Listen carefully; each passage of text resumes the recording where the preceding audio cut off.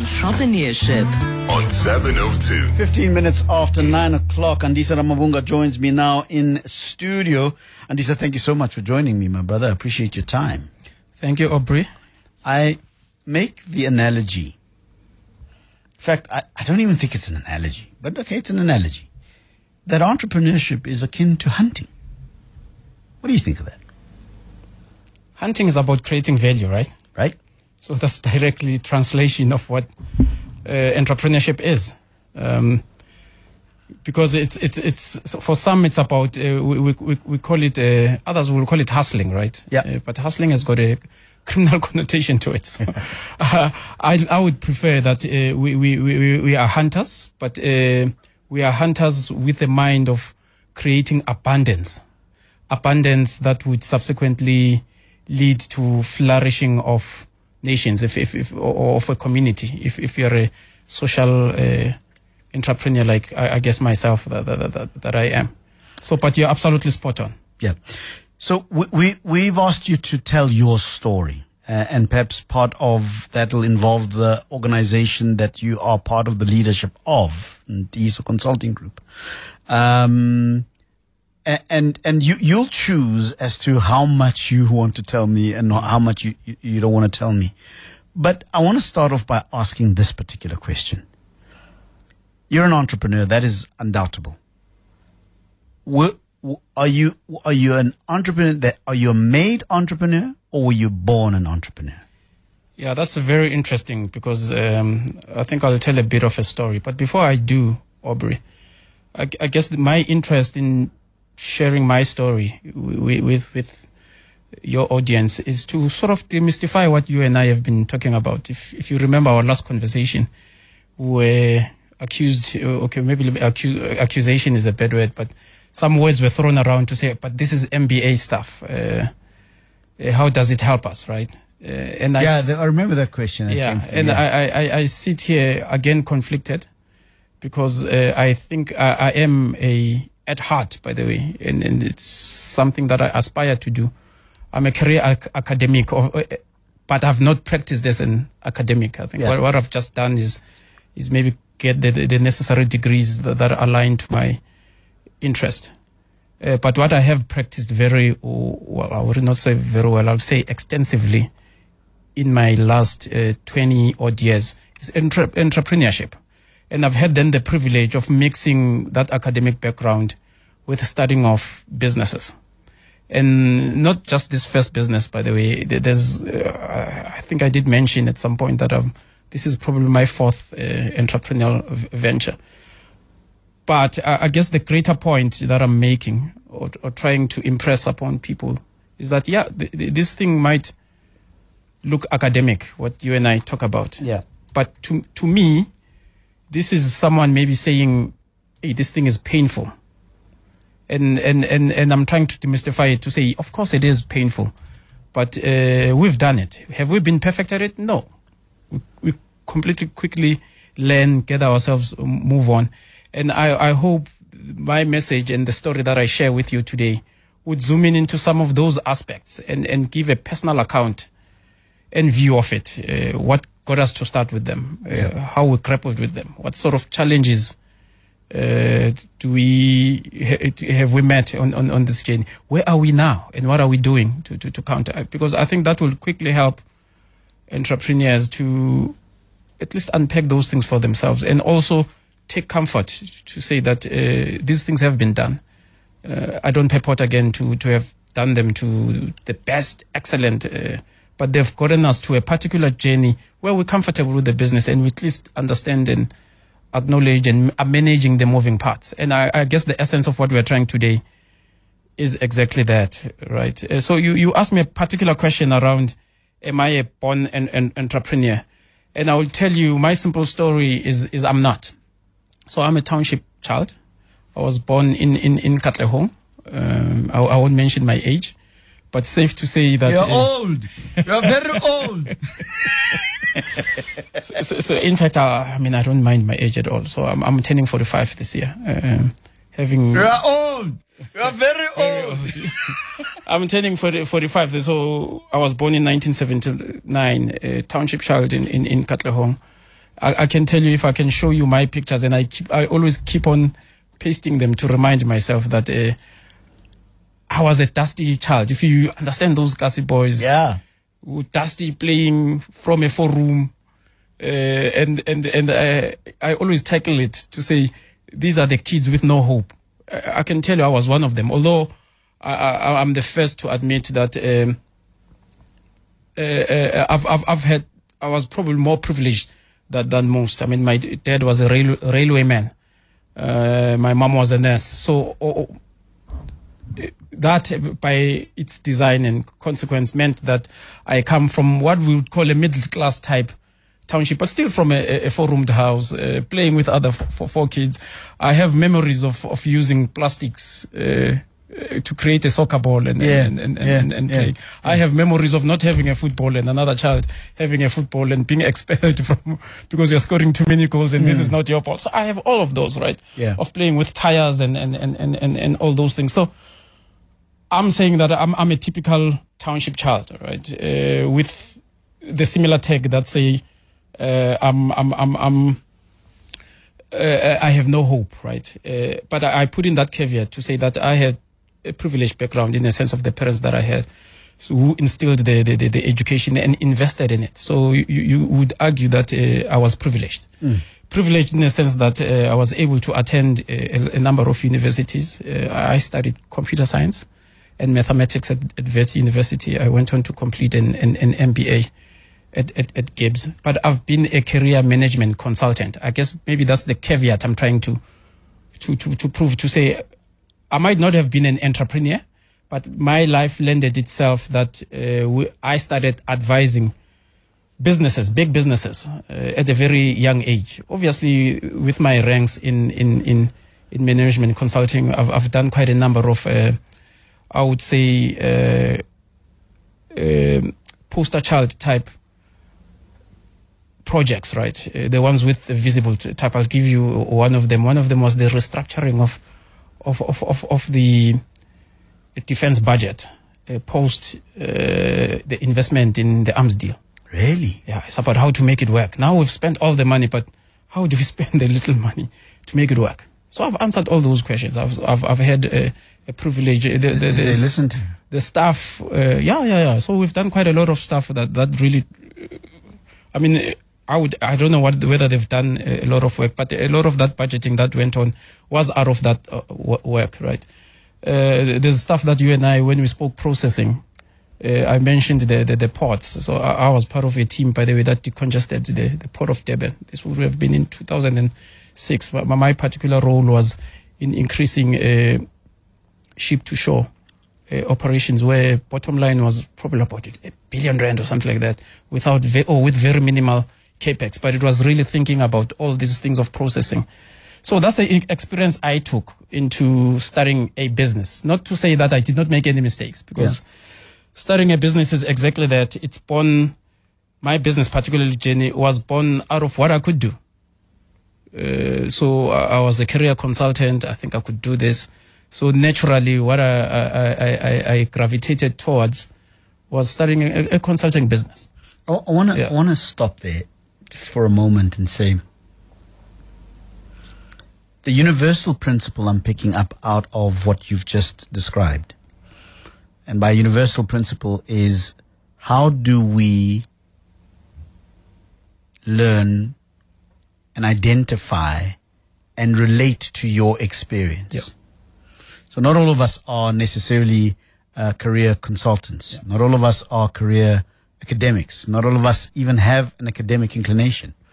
Not all of us. But the point I'm trying to make is, or I'm trying to get to, is that you start where you are. Yeah. You use what you know. What you know, yes.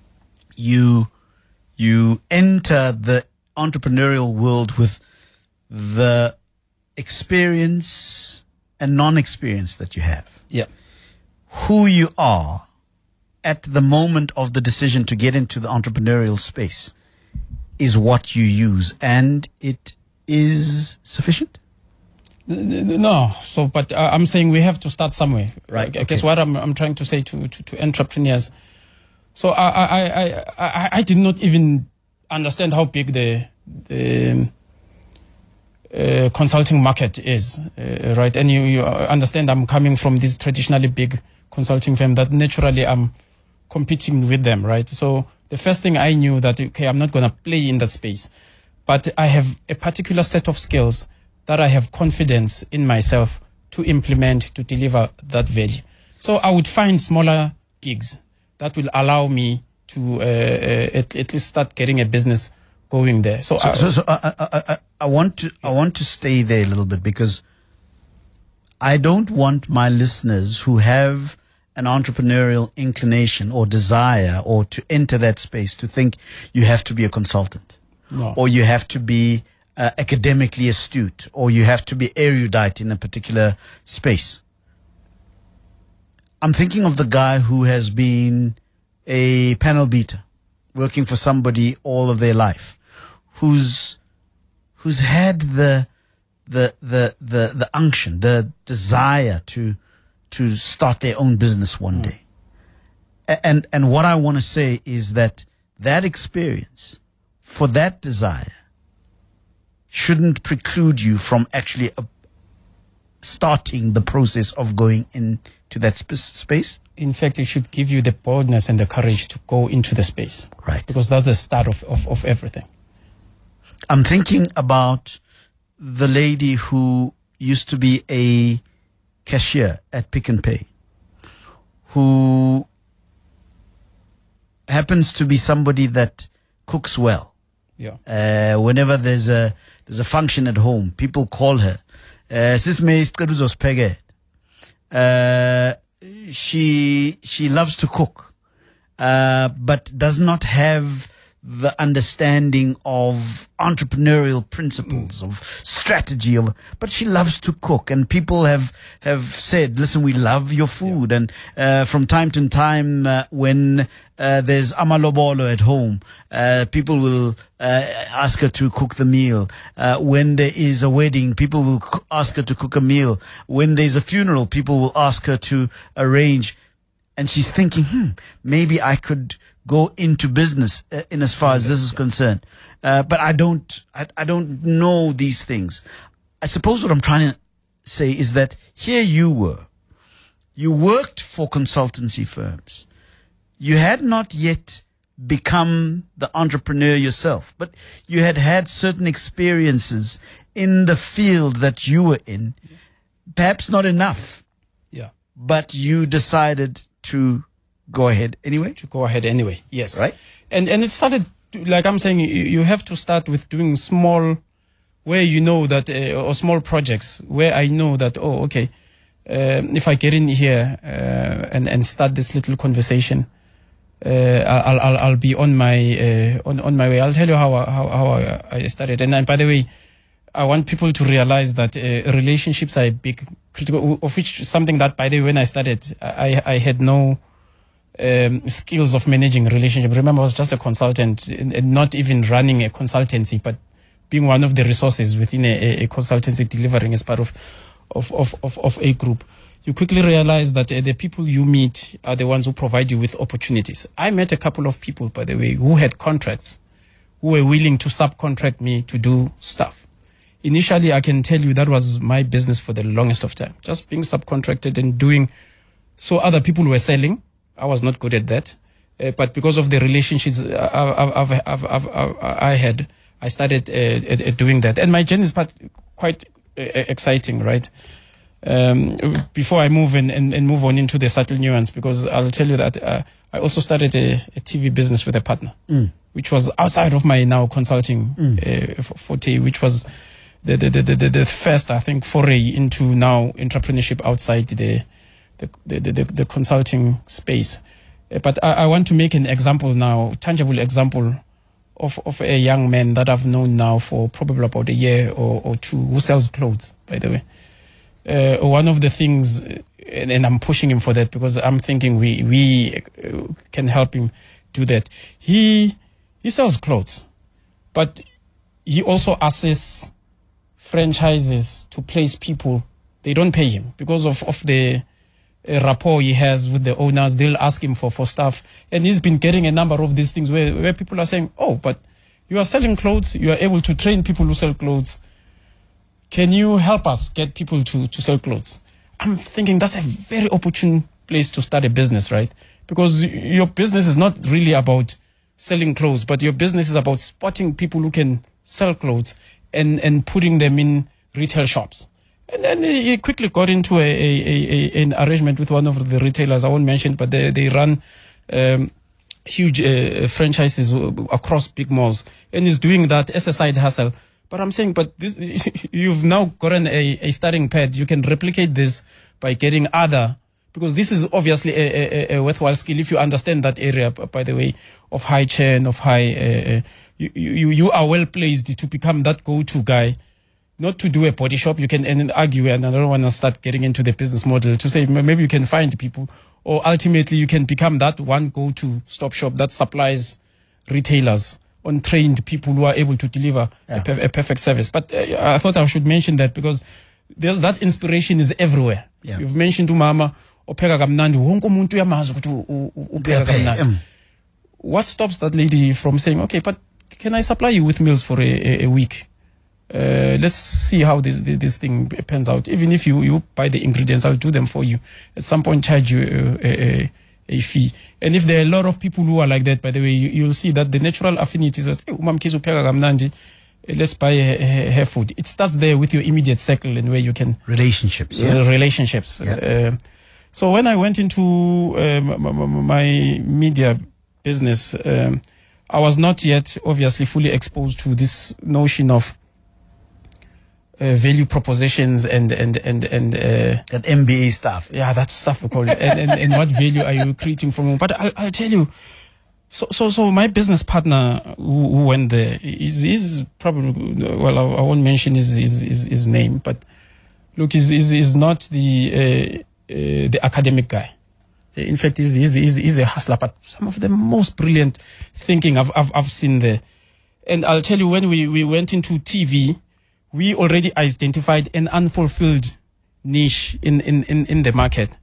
Quickly went in to say what value proposition can, and that one was very simple. We were trying to create a black Mnet. I'm talking now 2009, 2008. Right? We're trying to create a black Mnet. If you remember Mnet at the time, right? How glossy it was, exactly like that, but for blacks. Okay, who does that talk to? So there's a huge market of these aspiring middle-class black people who don't have sufficient content speaking to them. And what does that content look like? We started designing that content, and we started that television business, and it's still going even today. But when I reflect on that journey, I think it was on that foray, because most of the time there, I think with the work I was doing was a lot of business planning. I was doing a lot of business plans. We submitted to the SABC and eventually started doing some work with MultiChoice, where even that business has started. So some of the thing was highly strategic stuff. I mean, I remember designing people call it MBA, but it was a competition matrix. This is where now my mathematics and thing comes in. Something that says, how do we invest the money that we have? What type of content? When must it fly? Must it fly at 5? Who else is from other channels, by the way, would compete for eyeballs with us? Right. Already I'm going into the competitor analysis space. I might not have been aware of it then, but I'm mentioning this point to say that a lot of the stuff I think I started doing without even the knowledge of this MBA that I've come to curate and package and make very well. So park that. So strategy and planning, I think, has always been at the center of whether I was implicitly or implicitly not aware of it. Yeah. But planning and networks have always been the crux of that career. I want to tell you that I've invited people to call in and ask questions as we continue. And we've already got a few calls coming through on 011-883-0702. By the way, Andisa Ramabunga is Group Chief Advisor at Ndiso Consulting. We are just going through his journey as an entrepreneur to just get a sense of what has he gone through to come to a point where he is, I suppose, an active entrepreneur. He's very humble. He'll say that he is But take it from me, he's not doing too badly. 011-883-0702, the humble man that he is. But I'm looking to find out from you, what are your curiosities around entrepreneurship, listening to Andisa's journey? And I want to keep reminding you as you listen to this conversation that we're not all consultants. Not all of us have degrees. Not all of us are in that kind of business space. But there are principles that are universal to all of us that we see in Andisa's journey. You have to have relationships. You have to start where you are. You are probably not going to know everything about the area in which you want to be an entrepreneur in, but you got to start. I want to say also, just before I take these calls, that I fervently believe that the big conglomerates, the big corporates and government is not where the jobs are going to be created. I fervently believe that. I believe that they simply can't.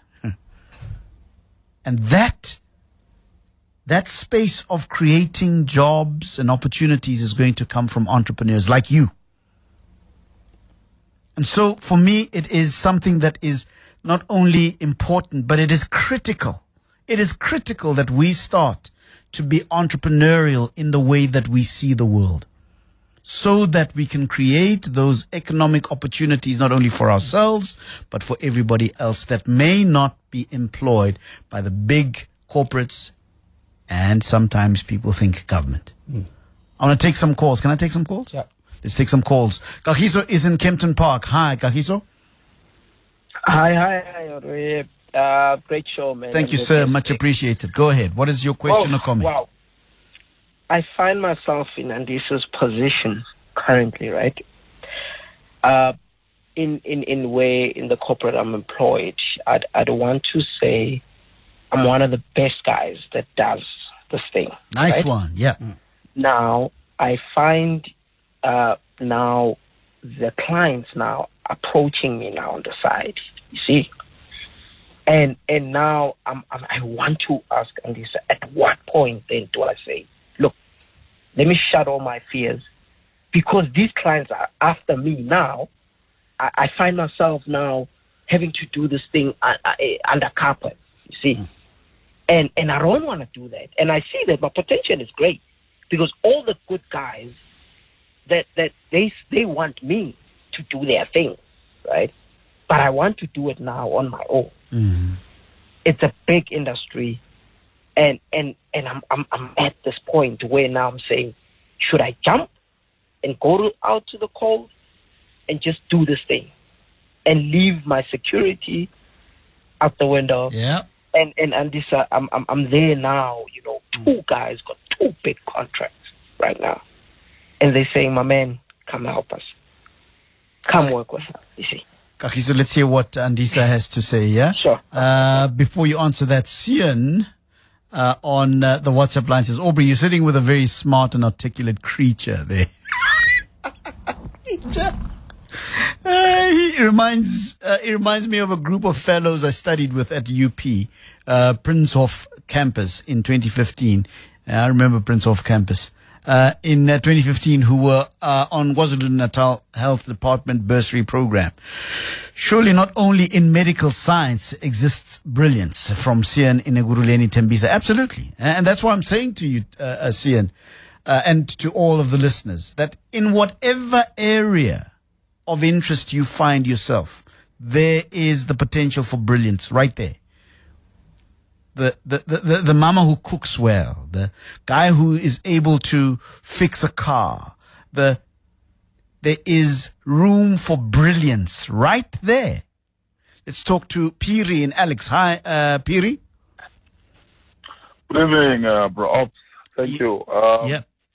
Very inspirational there. I work in an office, Ops, like an accountant with 3 other guys, and every month end we are all broke, towards the month end before we get paid. We're all broke. But every now and then we'll talk about the fantastic ideas that we have on how we can be able to make things on our own. But for some reason, we just don't go out and make it. I think fear is one of the things that really dominate us in, trying to go out. We just like, oh, okay, so if I don't make it, then what's going to happen to me? But what I wanted to ask your guest, the Ops as well, is the importance of formal education. How important is it for one to become an entrepreneur? Because I have a brother here in Alex who is running a nice spaza shop. He's doing fairly well. He's got a lot of customers that come in every now and then. He's doing his own fish and chips and quarters on the side. So he's pretty well, but he does not at all have a formal education. In fact, he left school at grade 11. But I want to ask, how important is it that one should be educated in entrepreneurship or in any other field, for that matter, to become? Piri and Alex, much appreciated. Kagiso and Piri, our callers, your thoughts, Anissa? Yeah, no, those are brilliant questions.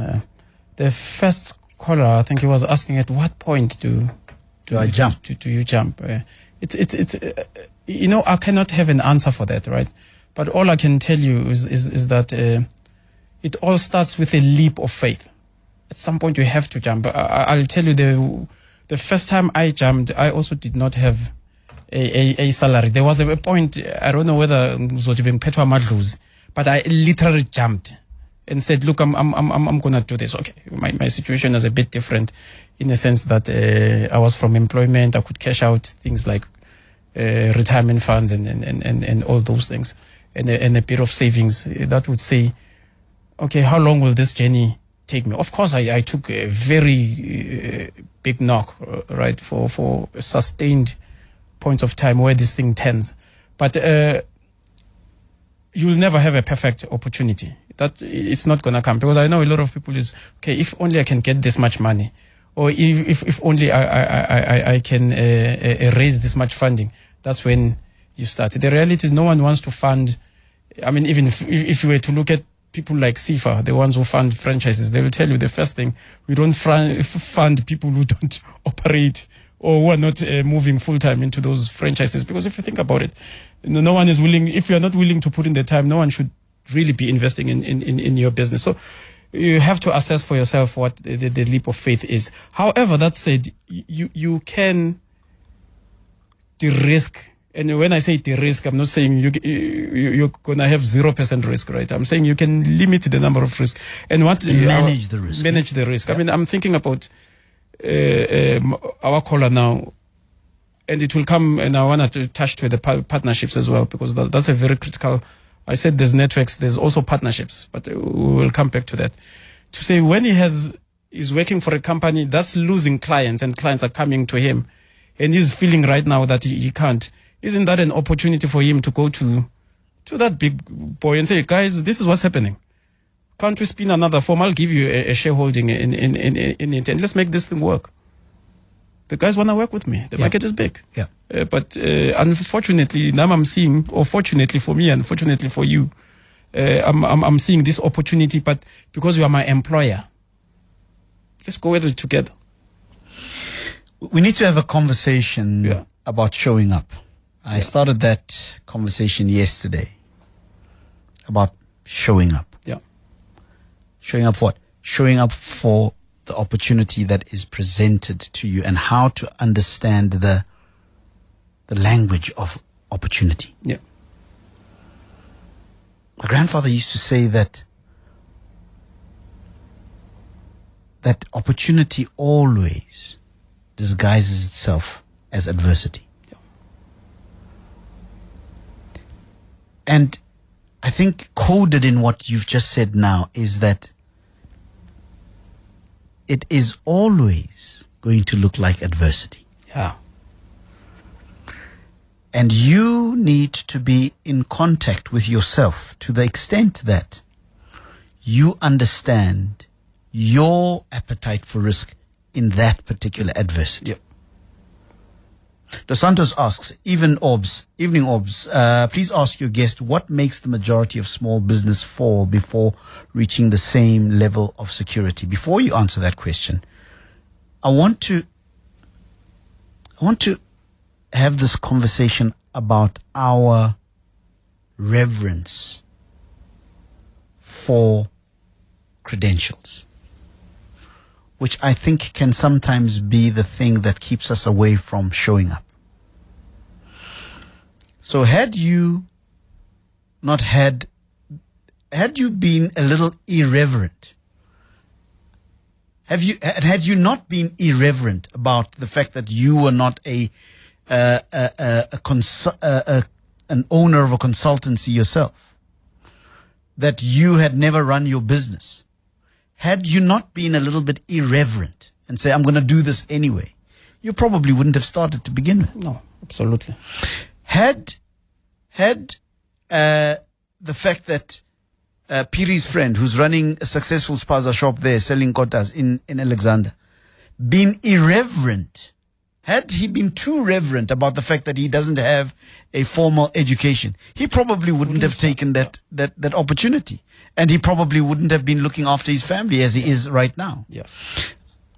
I really want you to underscore the issue of showing up by being irreverent to credentialism. Because I think that is a big part of entrepreneurship. You've got to be irreverent, I suppose, to certain credentials in order for you to take up the opportunity. Yeah, so, I always say, and I'm sure I don't want to regurgitate foremost leaders, you have to be almost stupid, right?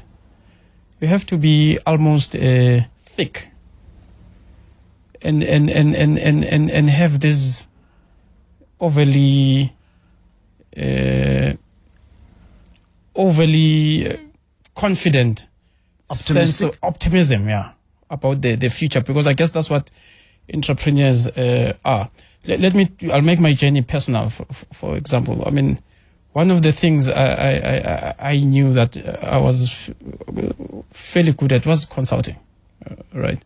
So when I left, I said to myself, I have a couple of options.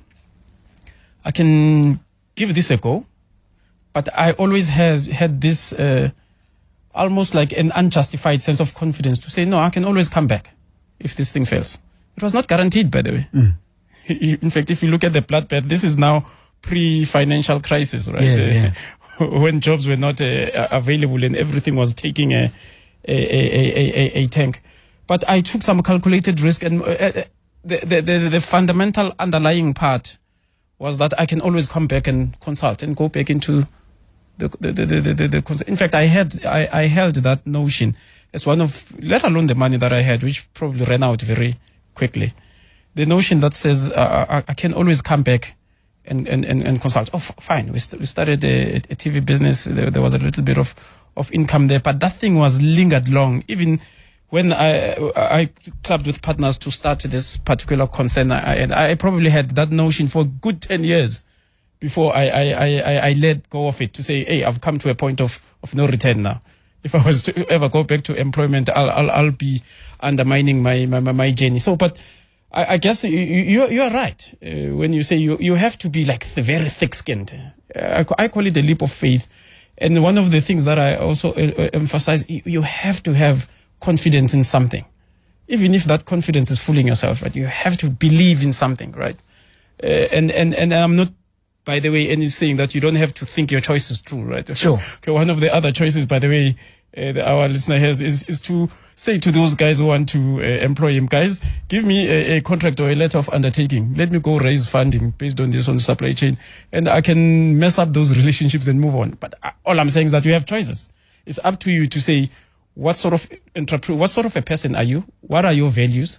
What sort of spectrum of decision making do you take into confidence your current employer and say, guys, let's build this value together, knowing that now you've got an upper hand?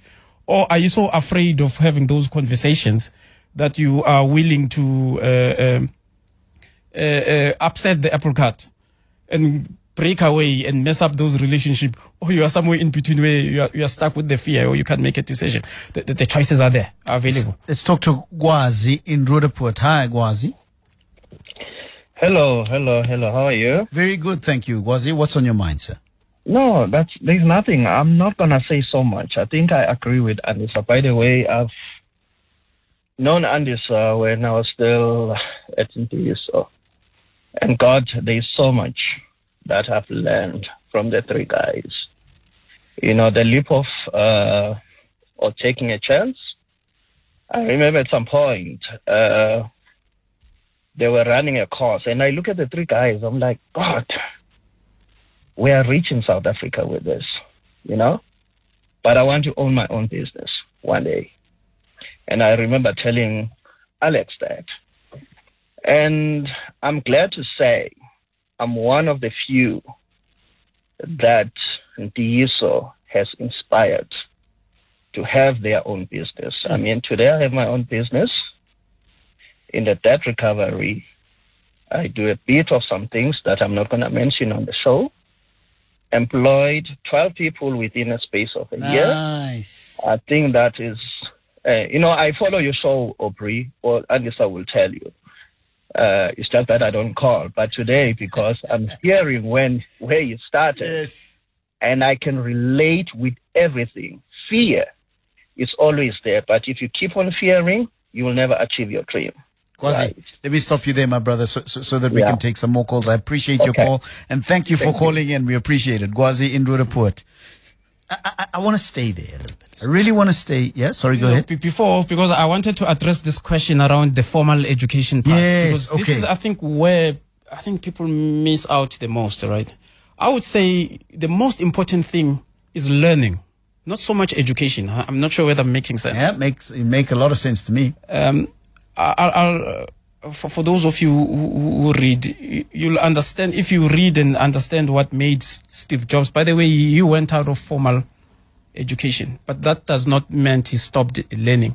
He says one of the critical things I could do when I stopped going into class, I could now visit Stanford, where I used to study, and pick the courses that interested me. So he went to a course on computing, but more importantly, he started going to the courses around art and design. And that's why we have these products that are beautiful today. Because he stopped going to school, by the way. He has no degree, but he did not stop learning. And learning happens in every form or shape. What we are trying to do, you and I, Aubrey, is present that learning and inspire people to have an appetite to dig in information and dig in knowledge. I would like to say education is a universal right, and you have to seek it. And if you stop yourself because of this formality, you want a degree, I think you would have missed the essence of education. In fact, I don't want to push some of my colleagues, but you get a lot of people with very formal degrees who can't do anything with them, right? And yet you get people who have no formal degrees, but can do quite a whole lot. The question is, who learned more out of that? The question is, always align yourself with people who impart knowledge. Always read. Always be curious around and be self-aware about things you know and things you don't know. And when you don't know things, seek that knowledge. It's sometimes residing in books. Sometimes it's residing in mentors. Sometimes it's residing in television shows, by the way, where you can just watch. So just listen to the Aubrey Masango show, you know? Aubrey Masango show. So no, I think let's demystify that, Aubrey. So yeah, I wanted to also talk about the issues of partnerships, because I learned a lot in my partnerships as well, because those are things that probably we don't think about when we are entrepreneurs, right? Because part of, again, these colleagues are raising questions. If there's some gap of knowledge that the Spicer guy does not know, you can always get a partner with that knowledge you augment it, right? The other gentleman who wants to start can always get a partner. But what at least I have learned with my journey with DISO, it's important to choose the right partners. Yeah. I cannot underscore that. I'll tell you, I think we only started having contracts with my partners now, probably, I would argue, maybe 10 years into the business. So there was a 10-year gap, and I stand corrected, where we just worked on the basis of trust. of trust. Even the documentation, by the way, I'm the first to say that it's as a result of us scaling, because we can't be telling people to have contracts and we don't have contracts ourselves. And I can tell you, we argue candidly. And no one will say, oh, okay, what does the contract say? We still maintain that sense. So I would say it's very important, one, to embark on a journey to find partners, but don't only do that, think very carefully about the partners. And there's a couple of things you can do, right? You need to align on the value system. You have to understand. But by the way, that requires you understanding what is it that you really value, because you'll quickly see where you are misaligned. If you value delivery and another person values money, okay, you'll push that partnership. But the moment that there's money and we have not delivered, that partnership will be tested. And I think we've seen a lot with businesses that happening. I'll tell you what made our partnership with the guys, I think, was as mentioned. We quickly realized before then, and I see we're running out of time because this is a fascinating story, around what is it that we valued. This thing that says a business must have a vision and a purpose. Yeah. By the way, that's what aligned us at the very beginning. And I can tell you the mistakes we made, right? We faffed around with it a lot. I remember sometimes we had these grand message slogans that we even the three of us could not articulate. Remember, but it was our attempt at articulating our vision. I think that's maybe the more important. We knew exactly inside what it meant. Well, we subsequently changed it, and the reason why, by the way, we changed it is not because we did not believe in it, but we wanted to simplify the language that we use to enroll other people into the organization. So. And I know people will say this is MBA, but these are the pinnacle, I would say, or the nuggets of how to get a partnership to work, and more importantly, how to then start expanding the business. Because you appreciate when we started this partnership, there were only three of us, and we were all doing delivery work, and we quickly needed to get people in, and it was quite important that we enroll them into this mission. And again, getting more people to work. One of the fundamental mistakes we did was not so much maybe I would say minimally vet the people, but also not having a clear sense enough of the definition of the roles and the responsibilities of those people. Because of our growth and where we were, one of the things is what are the things we would have changed? I think we were very clear back then what our vision and purpose was.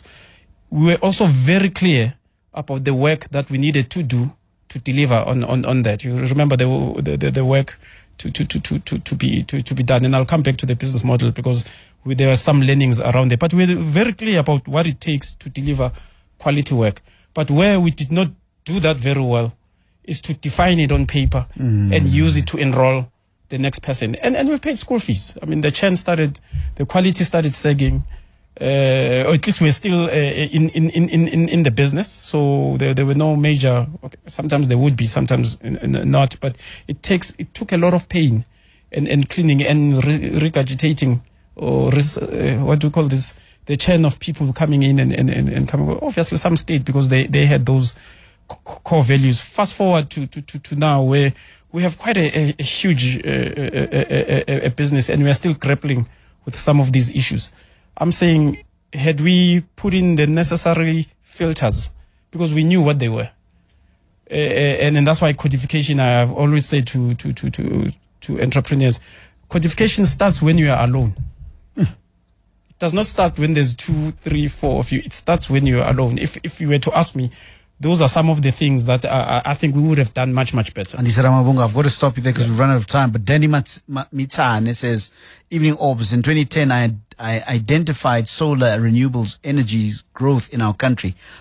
After much research, I took a leap from my comfy ventilated office career and invested in everything. Company registered, Exco, and compliance is done. Went overseas and got strong networks.